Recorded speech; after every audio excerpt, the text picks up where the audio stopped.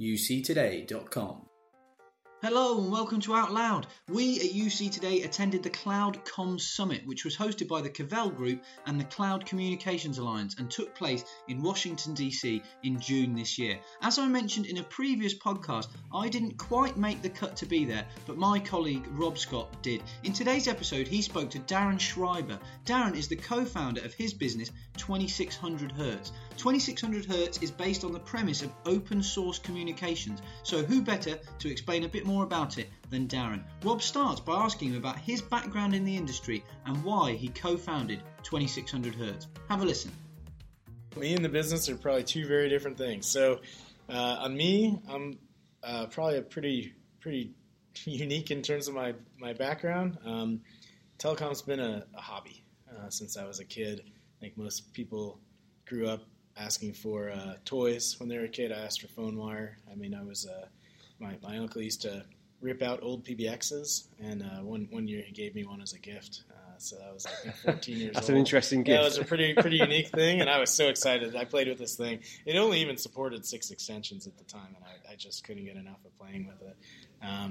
Great. So I've had a pretty early fascination just with networks and communication systems, and it really was a hobby. And then kind of fast forward, I actually majored in computer science and did not go into telecom as a career. I went into programming and operations for web service companies, but I kept the telecom stuff as a hobby.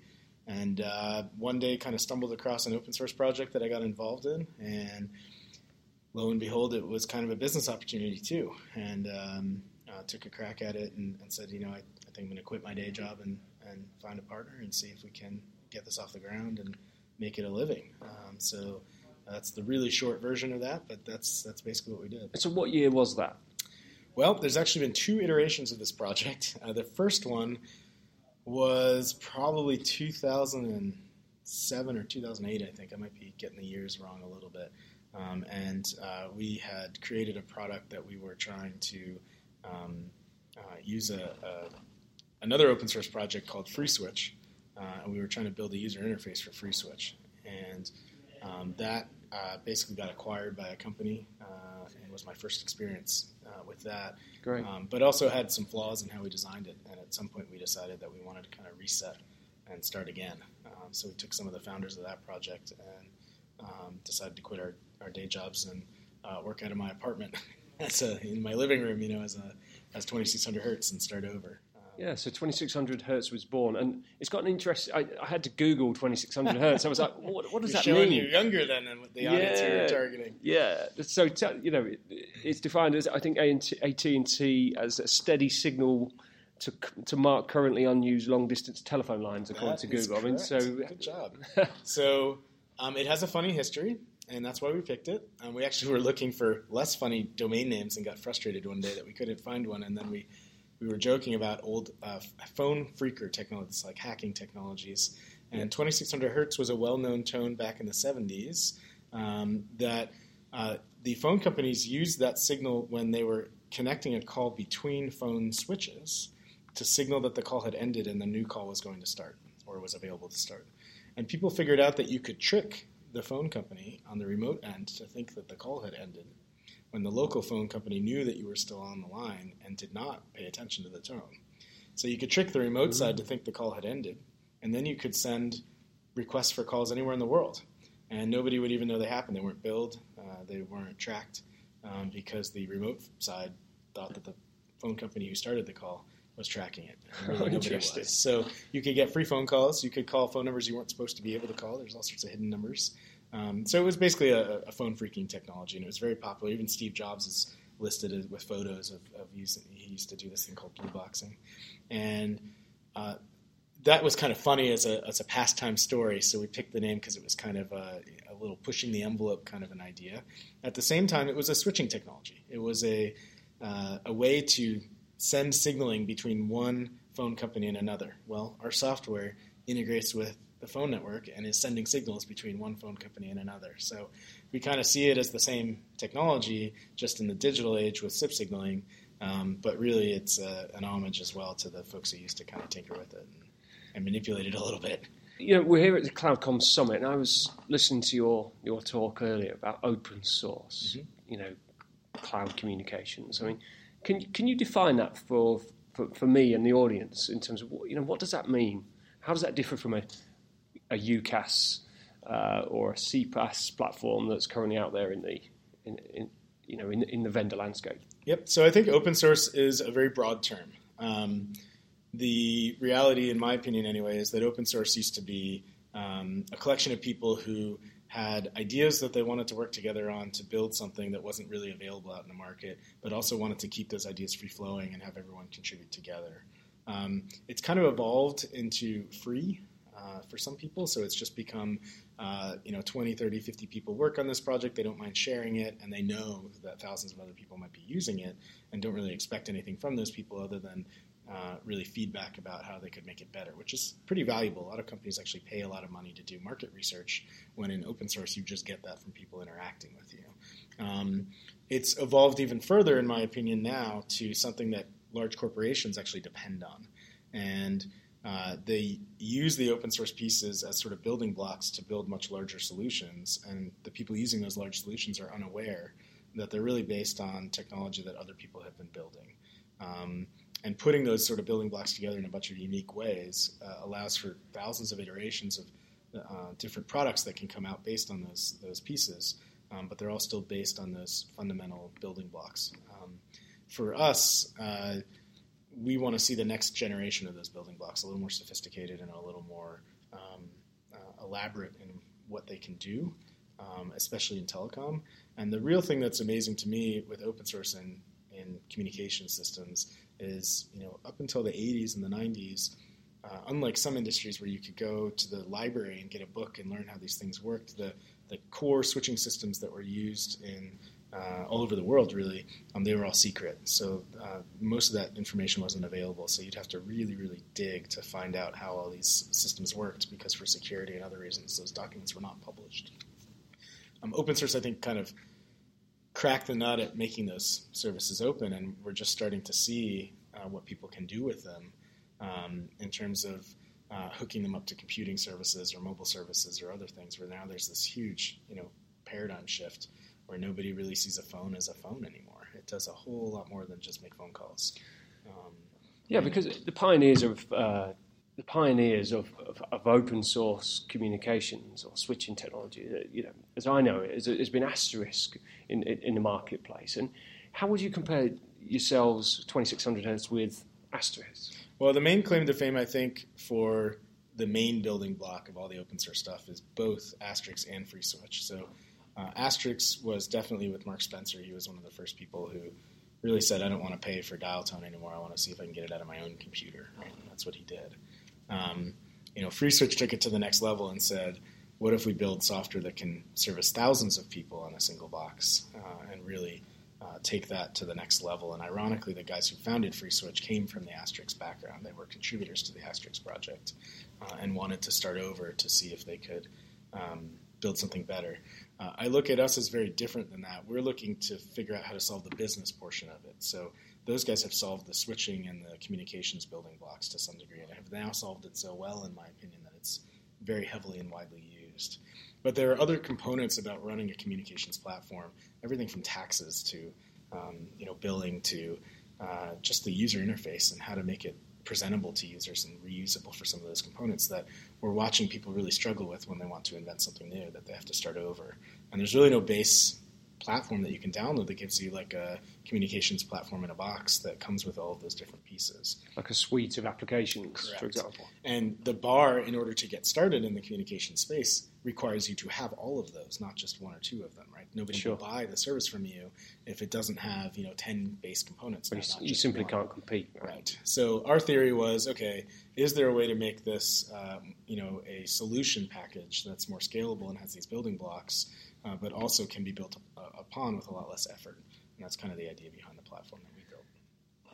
That's a little really complicated. That's a really good point, though, and a great comparison, actually, because in terms of your success in the marketplace, I mean, how have you commercialized the business, and who do you work with within the marketplace, and how do you work with them? So we probably were a little too utopian when we started. We said, if everyone who had a phone paid us 5 cents a month, we would be able to make a ton of money. Well, if the price is free with an optional 5 cents, guess what? They don't pay. So if there's no incentive, we've learned, unfortunately, that a lot of people just don't, which is okay. It's just natural. So what we did is we said, well, we don't want to go the traditional route either, which is to charge for everything and have, nickel and dime for each little feature and stuff that doesn't even really cost money. They charge for it anyway just because they can. So we were trying to find some happy medium. So what we said is we want the base core product. We actually call it Open Core now, and instead of open source. It's got a core platform that is completely open and is not crippled. So it allows you to get several thousand phones as a service provider online, and you can do that with like 2 servers and have a full UI and a full provisioning system that lets you get not full provisioning, but full ability to provision phones using APIs, basically, that lets you go from 0 to 100 very quickly. That part we give away for free and will continue giving away for free probably forever. It's the pieces on top of that where the market already dictates that there's a cost to them that we said, okay, we don't need to go to zero with every cost that's out there. Let's just pick a few markets where there is a kind of an expected charge, and we will put tools in that space that we think people use, and we'll charge something much less for them, but at least that provides a revenue stream for us. So things like contact center and call center are still valued highly as something people are willing to pay for. Oh, absolutely, yeah. Even things like branding and white labeling are things that we actually include that for free, but most people can't use it without a nice tool on top to manage it. So we charge for that as well. And then the other big thing we charge for is support and hosting services. So we actually will host your servers if you want us to. We'll do the support and maintenance and the 24/7 monitoring service, all the stuff that goes to how do I make sure that 365 days a year my service is working. There's a lot of companies who aren't equipped to do that, and there's a lot of companies who don't want to bother doing that anymore either. So we charge for those services, and collectively those few things allow us to have a business model where we can sustain the project while still giving the majority of the pieces away for free. I was going to say that, so that makes a lot of sense now. So if you want to be a service provider, but you want to innovate and you want to differentiate, 2600 Hertz sounds like an ideal platform because you've got kind of that CPaaS and UCaaS correct kind of layer in the stack. stack. The same system, exactly. Yeah. And that's what's funny for us is when we started the company, there was no term CPaaS, there was no term UCaaS. Yeah. They didn't exist. And so we don't say that to brag or something. We just wanted APIs on everything because we wanted to automate everything. So everything we did had an API, but the actual product we were building was really a UC solution. It just so happens that people suddenly wanted APIs as well that weren't attached to a UC solution when they kind of already had them. So, our vision was that if we didn't build something you liked, then you could build your own version of it. And therefore the creativity wasn't capped or limited in any way for people to come in and play with these APIs. The market itself ended up shifting there, and we can kind of thank Twilio for that to some degree, frankly, because they made people aware that there were more possibilities on what they could program out in the universe, right? Or we can thank Cisco for that because they spent gazillion dollars on these beautiful setups for video conferencing and whatnot that were too expensive for most people, but got people thinking, gee, remote workplace doesn't have to be so challenging if these communication systems are a little bit better. You can communicate with your peers a little bit better even if they're halfway around the world. So we've kind of got this weird shift happening right now where lots of people are trying to figure out how to maintain a remote workspace for employees or have people distributed around the world, while they're also trying to figure out how to hook up their business systems to their communication systems. And that, to me, encompasses CPaaS on the business systems and UCaaS on the collaboration systems. And I think both those markets are kind of coming together. And, I think we have a good platform for people to build what they want on top of that to achieve that. Yeah, so you've just mentioned those things are coming together. Mm-hmm. I mean, that's an interesting conclusion to our discussion today. But where do you see the market going? What trends do you see over the next kind of 12 months, 2 years? Well, we've seen providers acknowledge the combination of CPaaS and UCaaS by the fact that they're acquiring whatever they don't have. So, Vonage acquiring Nexmo, they didn't have a CPaaS solution that they could pitch that was easy. They had a business solution, a phone system solution, a UCaaS system, whatever you want to call it. We've seen several other acquisitions like that, which is kind of an acknowledgement that, okay, everyone sees this as a likely outcome. The flip side is I think people are going to kind of not focus on the phone service component anymore, but expect it to still be there. I think they're going to focus much more on how does this communication system help my business. And that's definitely heavier on what currently is being termed as the CPaaS solution. But I think any CPaaS platform that doesn't have the ability to also do the basics will be seen as obsolete by the customer. So in other words, I may buy a point of sale terminal for my business, restaurants or whatever, but I'm going to take the advice of that vendor on which phone system to buy so that they hook up together, right? So that's going to flip all sorts of stuff on its head in terms of how you used to buy these systems and how you used to integrate with them. So the phone systems that can do the most integrations but are still a phone system are going to gain, in my opinion, the most traction because the sales cycles and all the ways that these systems get installed and managed is going to change dramatically because they're going to be linked to so many other things, and those are going to be the important things. But you're also never going to have a restaurant that doesn't have a phone. How they place their orders for food and stuff, they're still used to doing that and talking to their manager. How does a staff member call in and say, I'm sick or stuck on the train? That's still more natural. You can do it through text message maybe, but people will still want that option. How do you take orders from people who are still used to calling and ordering by phone? I myself am addicted to these online ordering services, but once in a while I call and I'm like, hey, where's this order? I've been waiting 2 hours.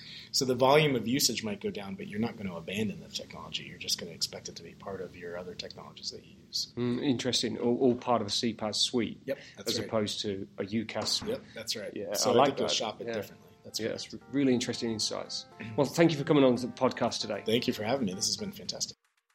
Wow, I still can't get over the fact that Darren got a PBX system as a present when he was a small child, and more shockingly, he seemed really pleased with it. I think at that age, I probably just wanted Pokemon cards. It was a really fascinating listen though, so massive thanks to Darren and to 2600Hz for coming onto the podcast and chatting with Rob at the Cloud Comms event. That's it for today's episode. If you liked it, even though I wasn't conducting the interview, please leave a rating, leave a review and subscribe, as it really helps us improve the pods. Thanks for listening.